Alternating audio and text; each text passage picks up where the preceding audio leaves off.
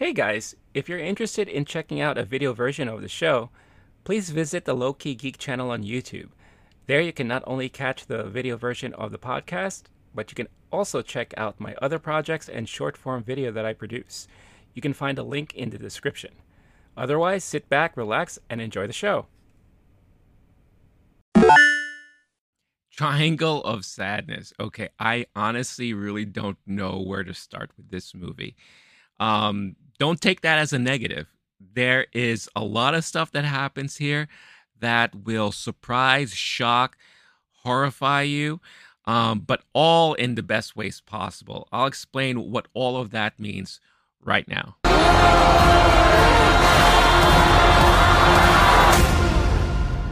This is really bad. What's up, everybody? Renee Low-Key Geek here. So, one of the films I was able to catch during New York Film Festival, at least this first week, because we are now halfway through, and it's been fun so far, really, is Triangle of Sadness. And this is a movie that I've been dying to check out since I heard that it won the Palme d'Or award at Cannes Film Festival this year. Because I've been hearing a lot of stuff about it being like this dark comedy, and, you know, it stars Woody Harrelson, but I don't really know who the other performers are, right? I don't know who, and I'm going to pronounce this name horribly, Charlie Dean Kriek, Harris Dickinson. I don't know who these people are really. The one who really stole the movie is Zlatko Buric, who plays this kind of Russian fertilizer entrepreneur, right? It steals every moment in the movie whenever he's on screen, and it's just really hilarious. But this movie had me dying. It had me laughing a lot, probably during certain scenes that a lot of other people weren't laughing at, but I felt like this was definitely my type of movie. The Triangle of Sadness, that phrase comes from the modeling world. At least this is what the movie is explaining in the very beginning.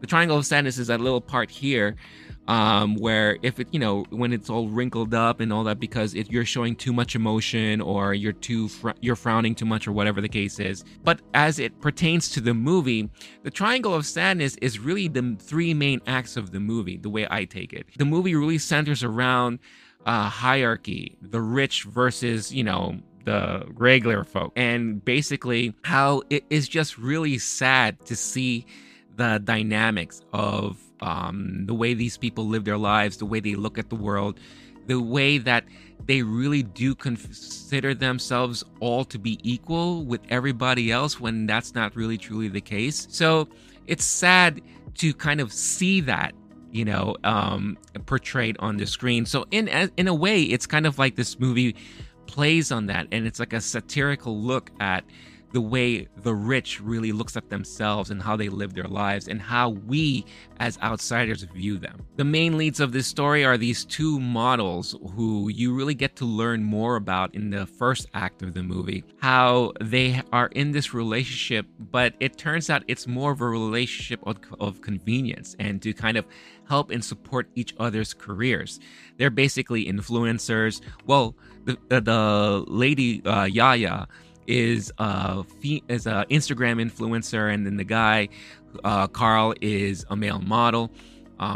So it is kind of sad to see how they've kind of accepted that term, or accepted that.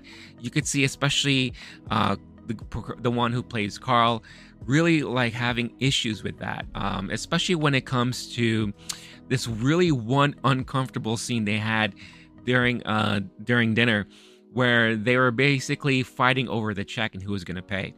And it's something that everyone goes through and a lot of couples go through, but the way that they went through it was just really, really fascinating. It went really long too, which is really fascinating. Very, very interesting how that really played out. And then that's when you really get to learn what the main point of their relationship is and really where they are. And it's kind of sad because it's very shallow and very empty. The second part is probably one of the nuttiest parts of the movie, and that's where you get all of these rich people on a yacht together while they're on this cruise. And you really get to see a lot of the dynamics between all the different groups of people. You get to see how politics plays in a lot of things. You get to see how people view themselves and their statuses.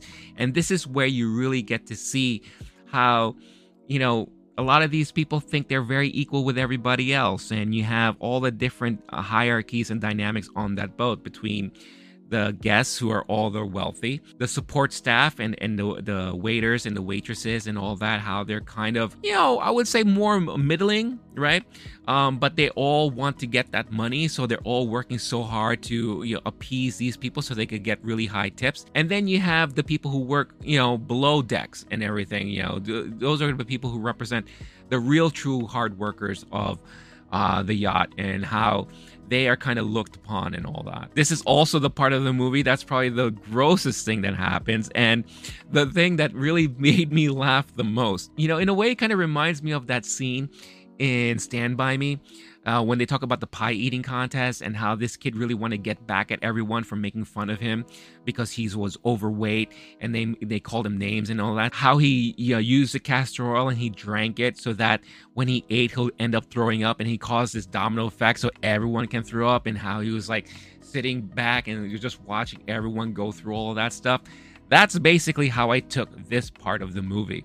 It was like in a way, we are sitting back and looking at the demise and humiliation of these rich folk, and kind of wallowing in their own filth and everything like that as they're going through their most luxurious moments of their vacation. The movie has a third act, and this is where it takes a turn to more of like a Lord of the Flies survival kind of thing, where it's funny how when certain situations change, how people behave differently, and how the ones who were at the top are now fighting to be at least within the middle ground, or be on par really with like the lower level types of people, because those are the ones who know how to survive, because they've had to work so hard for themselves and work so hard to like survive their everyday lives and everything.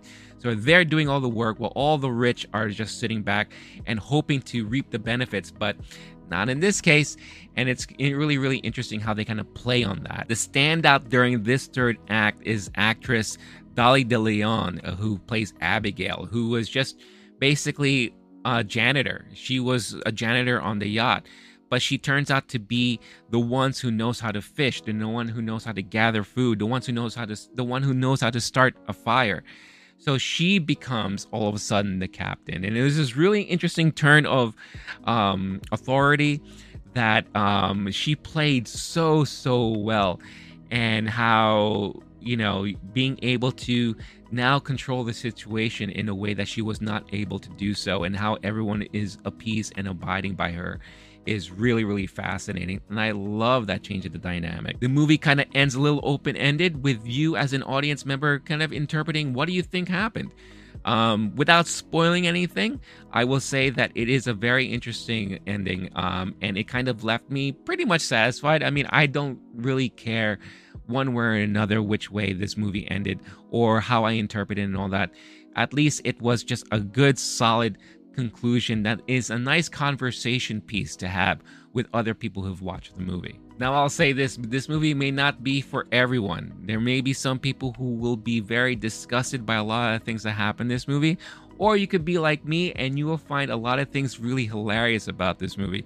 I'm so curious to hear your thoughts if you've watched this movie or not. Let me know in the comments. If you've watched this movie, let me know, how do you think the movie ended? How do you interpret the ending there? I personally think that maybe, spoiler alert, watch out now, I think Abigail may have killed Yaya for sure.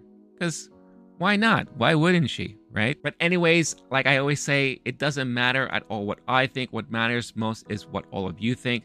Again, let me know in the comments what you think about this movie if you had a chance to see it, or if you are interested in seeing it, let me know why that may be. As always, if you are brand new to this channel and you happen to come across this video, don't forget, hit that like and subscribe buttons to help support the community. If you are listening on audio format, or you want to listen on audio format, thank you all for listening. You can find this review on your podcast platform of choice. Just search for Low Key Geek. You could download this and many other episodes on there. I appreciate all of you watching or listening. Stay cool, stay classy, stay safe, and I'll catch all of you in the next one.